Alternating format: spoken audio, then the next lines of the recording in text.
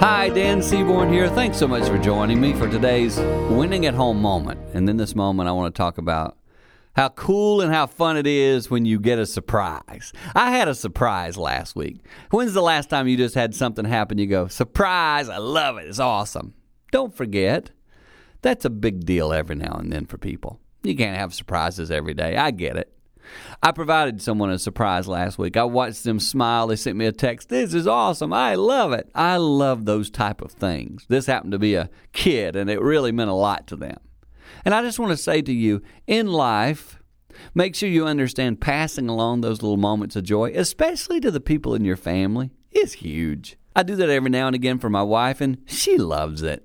And I challenge you to be a person who brings that joy and surprise and happiness to the people in your family life. It's a big deal. Pass it on. When you do, you'll win at home.